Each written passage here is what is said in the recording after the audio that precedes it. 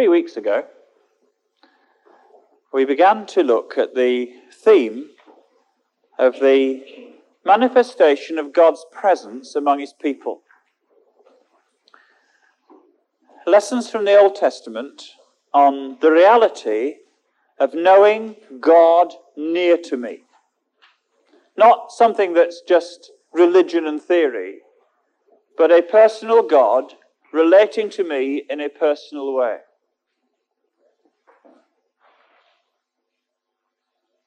And our response of faith, worship, repentance, obedience. And we looked at Adam, much maligned chap.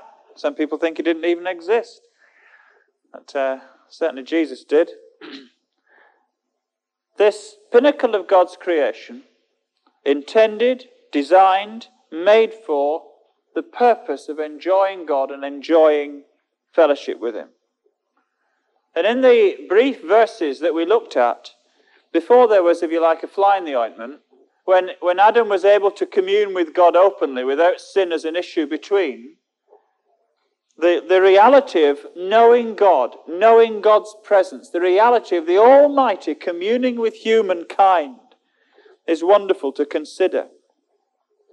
And then paradise was lost. The friendship was forfeited.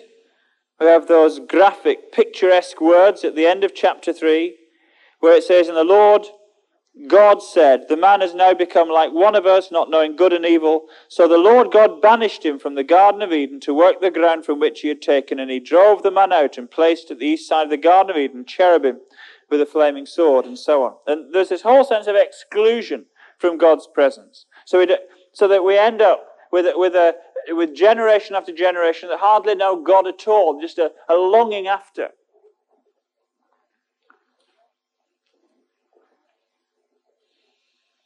And then mixed up in those early chapters is the promise of one who will restore the presence of God to ordinary people. And from then on, there are a number of people who show the way to know the presence of God for myself. I want to look this morning at Adam's great-great-great-great-grandson. You'll find him in Genesis chapter 5. And I'm just going to read from verse 18 down to verse 24. Genesis 5:18. When Jared had lived 162 years, I'll comment on that in a minute, he became the father of Enoch. And after he became the father of Enoch, Jared lived 800 years and had other sons and daughters. Altogether, Jared lived 962 years. He wasn't on a state pension. And then he died. When Enoch had lived 65 years, he became the father of Methuselah. And after he became the father of Methuselah, Enoch walked with God 300 years and had other sons and daughters. Altogether, Enoch lived 365 years. Enoch walked with God. Then he was no more, because God took him. There's a rather earthy sequence that follows on from Genesis 3. And then one bright light, this character, by the name of Enoch. It's quite tantalizing, really, isn't it? Don't you wish that the Scripture had more to say about him? If he walked with God, how did he walk with God? What did it mean? When everybody else is just doing the ordinary thing, what was it that was so uniquely distinctive about this man that it should be recorded in the way that it is and repeated later? This special characteristic. He was a son of Jared. He only lived for 365 years. Now you think, Mickey Mouse fairy stories. No, not at all. What happened was this. Quite interesting. When you read the early chapters of Genesis, it does stand up. You see, Adam was made to know communion with God. There was sin entering into his system. And as with any genetic change, as with any corruption, it takes time for it to work through the system. And if you get a piece of paper and map on it the length, the type, the lifespan of individuals, you will find from Adam there is a general drop as genetically things are corrupted and the corruption becomes more and more worked through until mankind lives the kind of lifespan that we know, unpredictable as that is. So this is a long period with people with long lives. People say to me, well, where did Cain get his wife from? I'll tell you where Cain got his wife from. As here it says that Jared and Enoch had many other sons and daughters. Adam lived for a long time. If Eve was with child for 3/4 of her time span, if that was a productive period, the multiplication is enormous. Did you know that from the birth of Adam, from the creation of Adam to the death of Noah, just those, how long do you think? 2006 years. It's as long from the creation of Adam to the death of Noah as it is from the time of Jesus to today, longer. And because of the lifespan being prolonged, and therefore the number of other sons and daughters being very, very many indeed, and the peers, the group, multiplying, there's a rash. How do you describe it?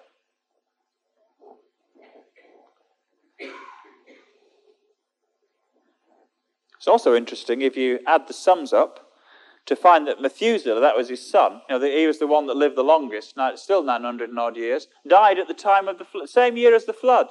Whether he died in the flood is an interesting thought. Hundreds of years and hundreds of peers in this period. Actually, again, it's quite an interesting exercise. You will find, if you graph it, that Adam died in the lifespan, actually I think it's 58 years before Enoch was taken. So that for the majority of his life, his great-great-great-great-grandfather was still around. And so was everybody else. In the line of descent that we have described in Genesis, Adam was the first to go, Enoch was the next. And of all of them, and it was quite, what they did on family anniversaries, I just don't know.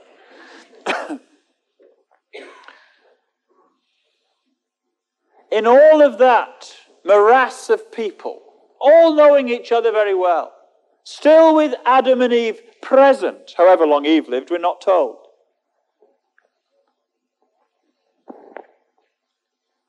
One man was distinguished by his walk with God. What do you think?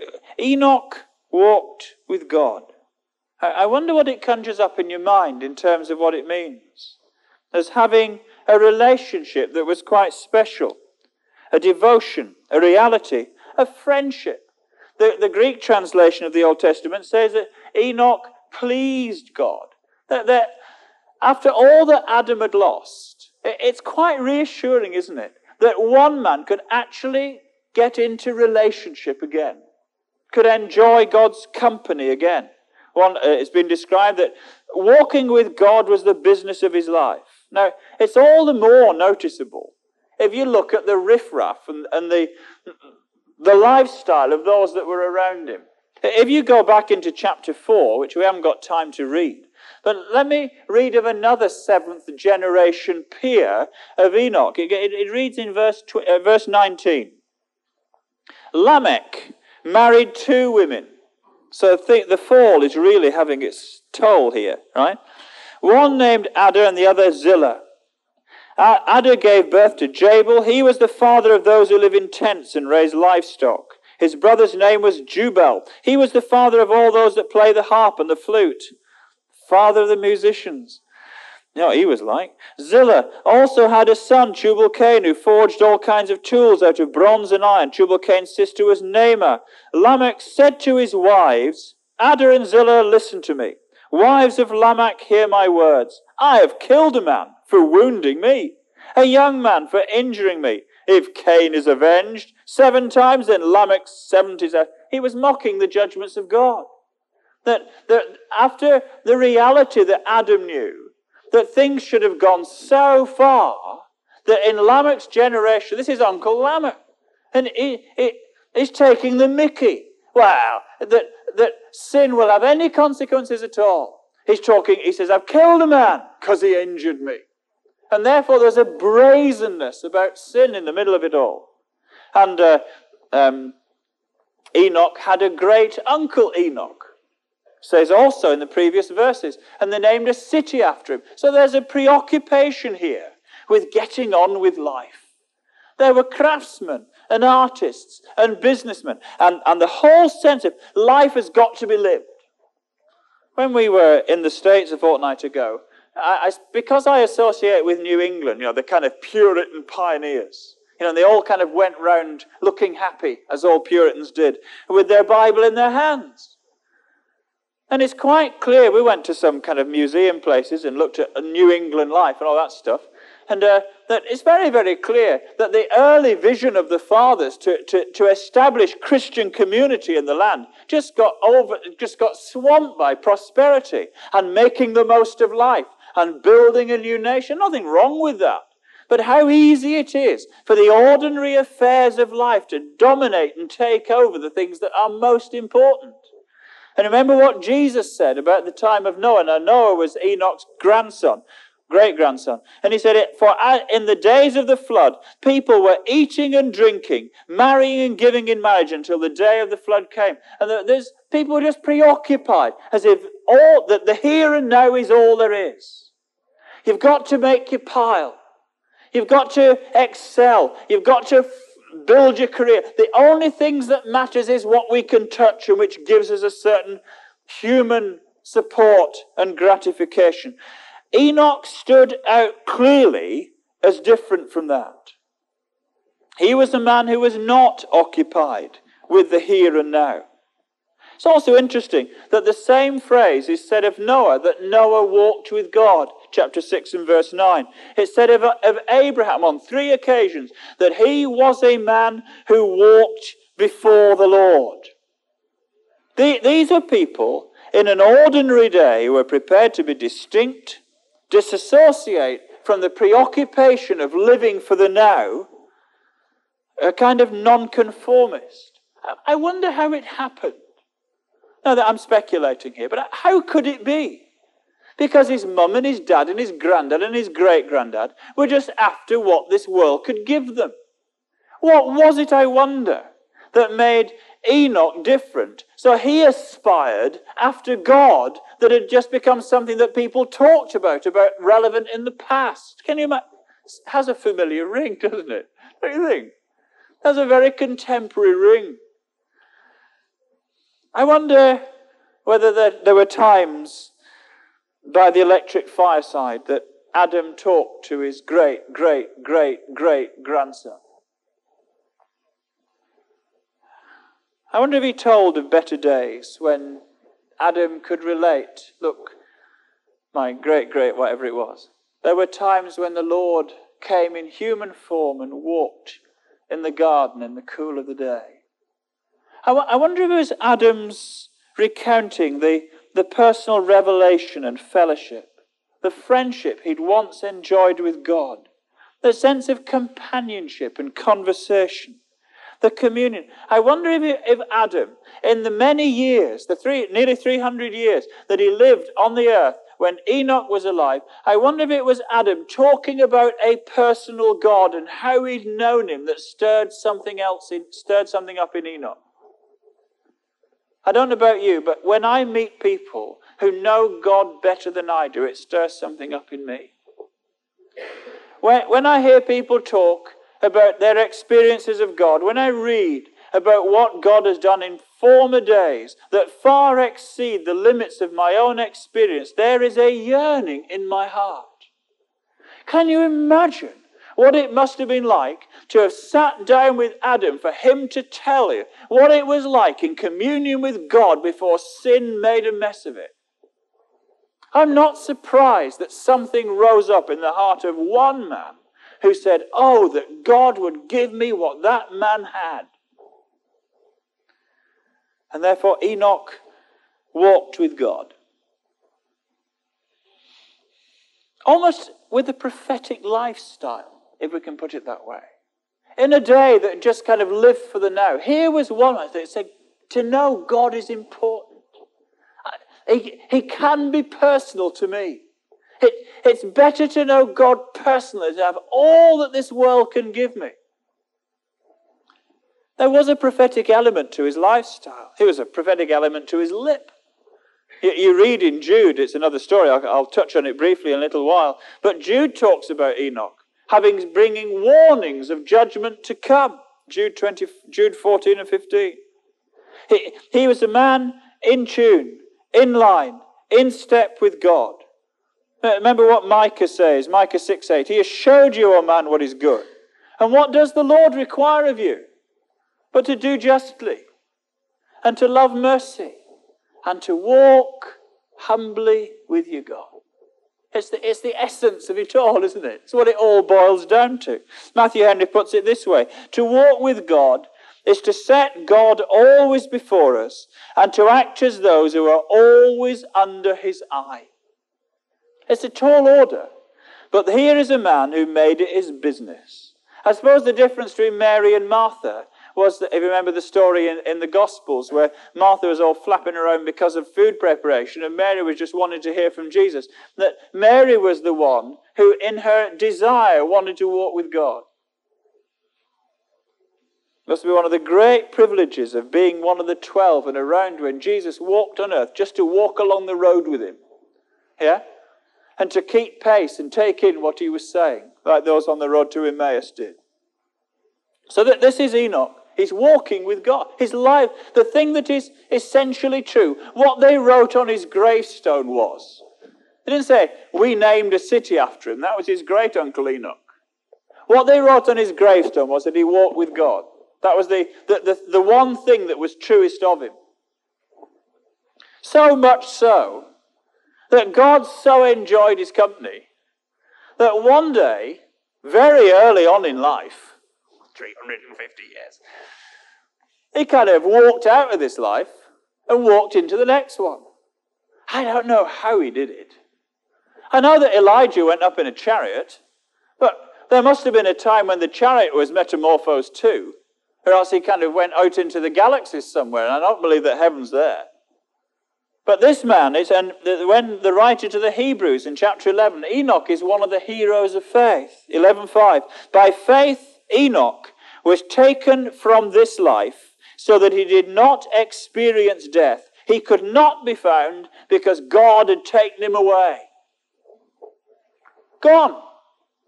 After 350 years, the Lord enjoyed his company so much, he took him up to glory. It's the earliest evidence of life after death in the Old Testament. Think about it. It's quite probable that a number of the Psalms almost refer to it as the model that there's something beyond. Psalm 49, but God will redeem my life from the grave. He will surely take me to himself. Could have said it of Enoch. Psalm 73:24, you will guide me with your counsel, and afterward you will take me into glory. So, and actually, and if you've got one of those funny Bibles with the Apocrypha in the back, and you're an avid reader of the Apocrypha, or if you've got that bigger book of no, you don't know what I'm talking about here, right? Between Malachi at the end of the Old Testament and Matthew at the beginning of the New Testament, there are what are known as the pseudepigraphy, the intertestamental writings. And a lot of them were kind of pious writings, and the chap writing it really hadn't got much street cred, so he looked for a name to put on the top of it so everybody would read it. 3 times Enoch's name was put on the 1 Enoch, 2 Enoch, and 3 Enoch. You can find them in the intertestamental writings. The book of Jubilees is all about Enoch. He's quoted in the book of Wisdom, the so-called book of Wisdom. And what it's all about is that the Jewish longing for afterlife and to know that there's life beyond, the fellow they went back to that demonstrated the reality of it was Enoch. Because if he didn't go into another life, where did he go? If he went to be with God, well, then he wasn't here and he wasn't dead. See, that's the Jewish logic. Good logic. And what a stark challenge to his peers. Right, there's only, there lots of other people would have died, of course, but in the line of descent, there was only Adam that had gone. So they would have missed him bad, wouldn't they? Wouldn't they? Imagine the next Christmas, or whatever. Imagine the next wedding. They'd do well for presents, wouldn't they, George? It wouldn't be a bad one at all. But imagine the next family gathering and he's not there. Oh, where's Enoch? Oh, well, he went. Where did he go? Tremendous lesson on life, isn't it? For that. Well, he was ready, you see. God enjoyed his company so much, he just walked in. So here was a man, remarkable for his generation, who walked with God. And you say, good for Enoch. I suppose in those primitive days, when they hadn't got things to tempt them, it was easy for Enoch. I don't think it was easy for Enoch at all. I don't think it was easy for Abraham. In fact, I think it was downright difficult for Abraham. Because to walk with God was to leave all that he had and go to another country. He had a kind of missionary call. He had to leave the security and the prosperity and the family and go to another land. I don't believe it was easy for Noah to walk with God either. Would you like to build an ark in your backyard? Now, would you?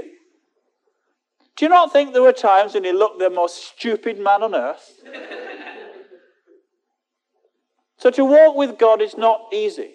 And therefore, how do I walk with God? Because these are only ordinary, simple folks. These are not clever people. You know, I can't disqualify myself and say, oh, these are a different breed. They weren't a different breed. They were ordinary folk.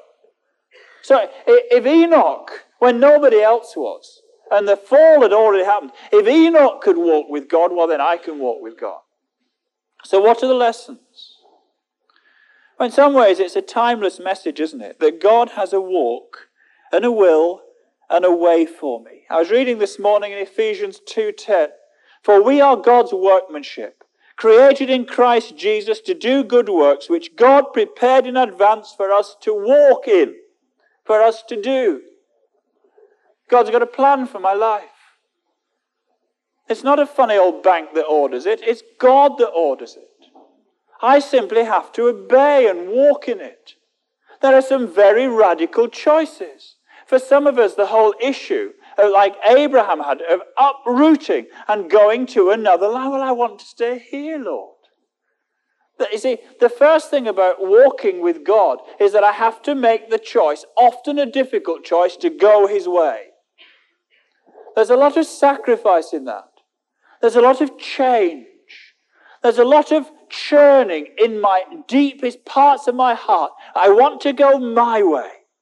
I want to have my choices. I want to hold on to my preferences. I don't want our God telling me what I've got to do. I'm going to live my own life. I'm going to do it my way. If you want that, you'll get it. It's free. But if you live that way, you won't walk with God. Because if I'm going to walk with God, I've got to go the way he's going. And oftentimes that has a lot of rub with it. Hasn't it? I hope you know. Sends the voice of experience. Excellent. I've got to go at his pace. I've got to go at his time.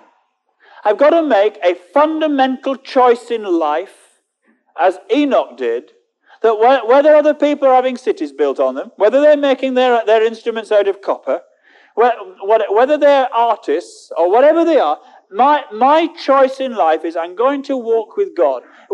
However good or bad I am at everything else, I want to be good at that. That's my choice. And that's the first lesson of Enoch, really. That there was a level of consecration in his life whereby he made a difficult choice. What Exodus 16 talks about walking in my law. Deuteronomy 13 talks about walking after him and fearing him. Deuteronomy 28:9, walking in his ways. Psalm 56:13, that I may walk before you in the land of the living. Colossians 1:10 talks about walking worthy, fully pleasing to him. 1 John 1:7, which you already heard this morning, as we walk in the light as he is in the light. We have fellowship one with another. But I have to choose to do that. It'll cost me. I have to set a certain radical priority to say that that's the most important thing to me, or I'm going my own way. There are a lot of pastoral problems, if I can say after 10 years experience among you lot. There are a lot of pastoral problems in life become because we fudge this central issue. And we've tried to go our own way and be a Christian at the same time, and I have to say it won't work, and it never works properly. That's the first thing. There was a commitment, there was a consecration, there was a giving to walk with God as a radical choice of life in this man Enoch. The second thing, and probably the most important thing I will say this morning, is that it was a walk of faith for Enoch. Why did he do it? Because he believed God. What was it that made this man distinctive? What characteristic about him was it that singled him out from all the others? He believed God. He trusted in this God so much that it made him different. He walked on a different tack because he was a believer. If you don't believe me, turn to Hebrews 11 and let me read the two verses that relate to Enoch. Hebrews 11 verses 5 and 6 says this. The one of them I've read already. Verse 5 says this, by faith, Enoch was taken from this life so that he did not experience death. He could not be found because God had taken him away. For because he was taken, he was commended as one who pleased God. And without faith, it's impossible to please him. Whoever would draw near to God must believe that he exists and that he is the rewarder of those that diligently seek him. And this is very difficult. Isn't it difficult to walk in life and maintain an edge of faith? Isn't it? Don't we manage to get life so sorted that we can just about get by with a modicum of comfort? Or am I the only guilty party here? Living with a faith dimension is a major challenge in life for a Christian. You see, I've heard a number of things in the last 10 years. I've heard musicians say, we want God to really enjoy the music. Okay, thank God for musicians over the last 10 or more years. Done a good job. Great ministry. I'm not convinced that it's primarily the music that God wants to enjoy. We've never been guilty, as some have, of saying, we hope that God really enjoys our building. You know, they do, but we do. We want it right for the glory of God. We want the Lord to come in and see our nice building and enjoy it. I don't believe that God is I don't think he's particularly concerned at all about what the building looks like. Well, I'd like the Lord to have a smile on his face and be thoroughly entertained and like my preaching.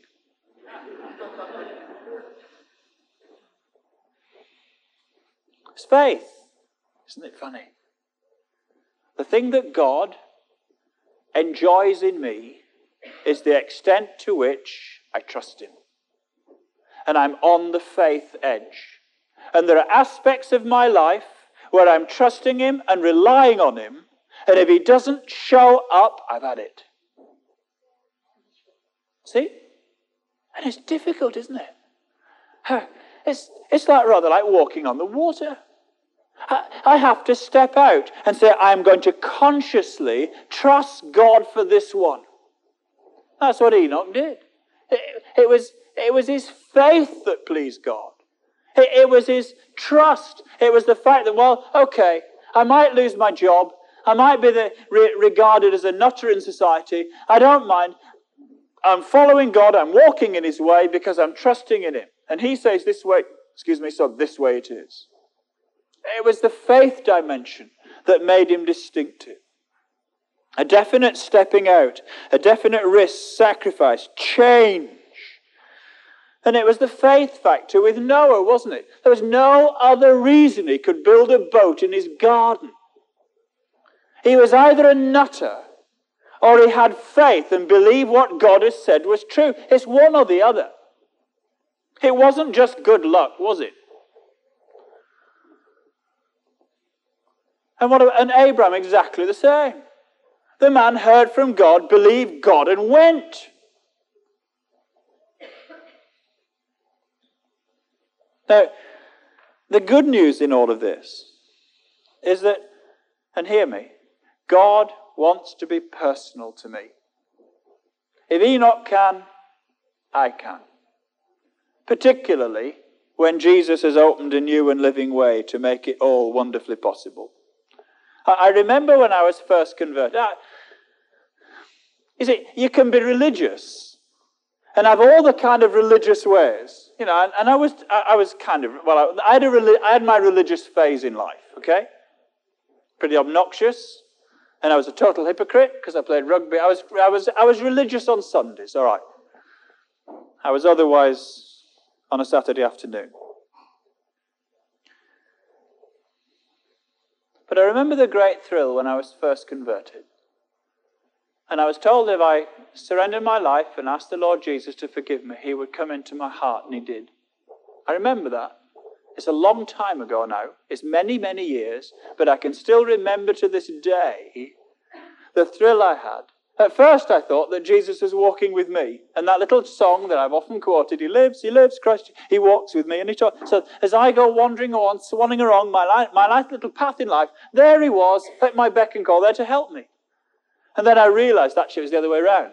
It wasn't that he was walking with me, it was I was walking with him. If it was going to work. But he was always there. He was my best friend. Isn't it? And he's been there every day since. Isn't that marvelous? However many years it is, from the 2nd of February 1969 to now, some of you mathematic computer experts, you'll be able to tell me that every day from then, my Jesus has been my friend and enabled me to walk with him. Isn't that magnificent? How barren those years would have been, nearly 30, if he hadn't walked with me. That's the message of Enoch, you see. I can go my own way, but it's so much better to live a faith walk. And when all's said and done, he only had 350 years to demonstrate it, that it was possible. And then he demonstrated the sequel, what can happen afterwards if we walk with God.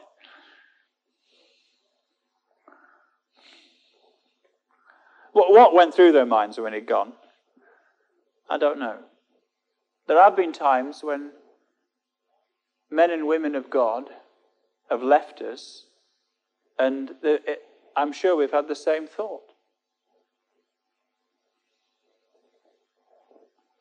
Once Enoch had gone, if you like, Noah took up the torch. Ordinary people on the right track. So the point is this. In your way, which will be different from mine, are you walking with him? However many meetings you go to or don't go to, however many Christian music tapes you listen to or not listen to, whatever the external periphery of your Christian life is, am I walking with him? See, it's possible to kind of, I'm carrying on and I hope he's there somewhere. Enoch did not operate on that model. And neither need you. That if you'll open up your heart honestly and sincerely and say, the important thing in my life is to walk with God. If I don't do that most important thing, when I get to the end of my life, I'll have missed it in terms of what I could have been. Let's bow our heads. Let's pray before we close.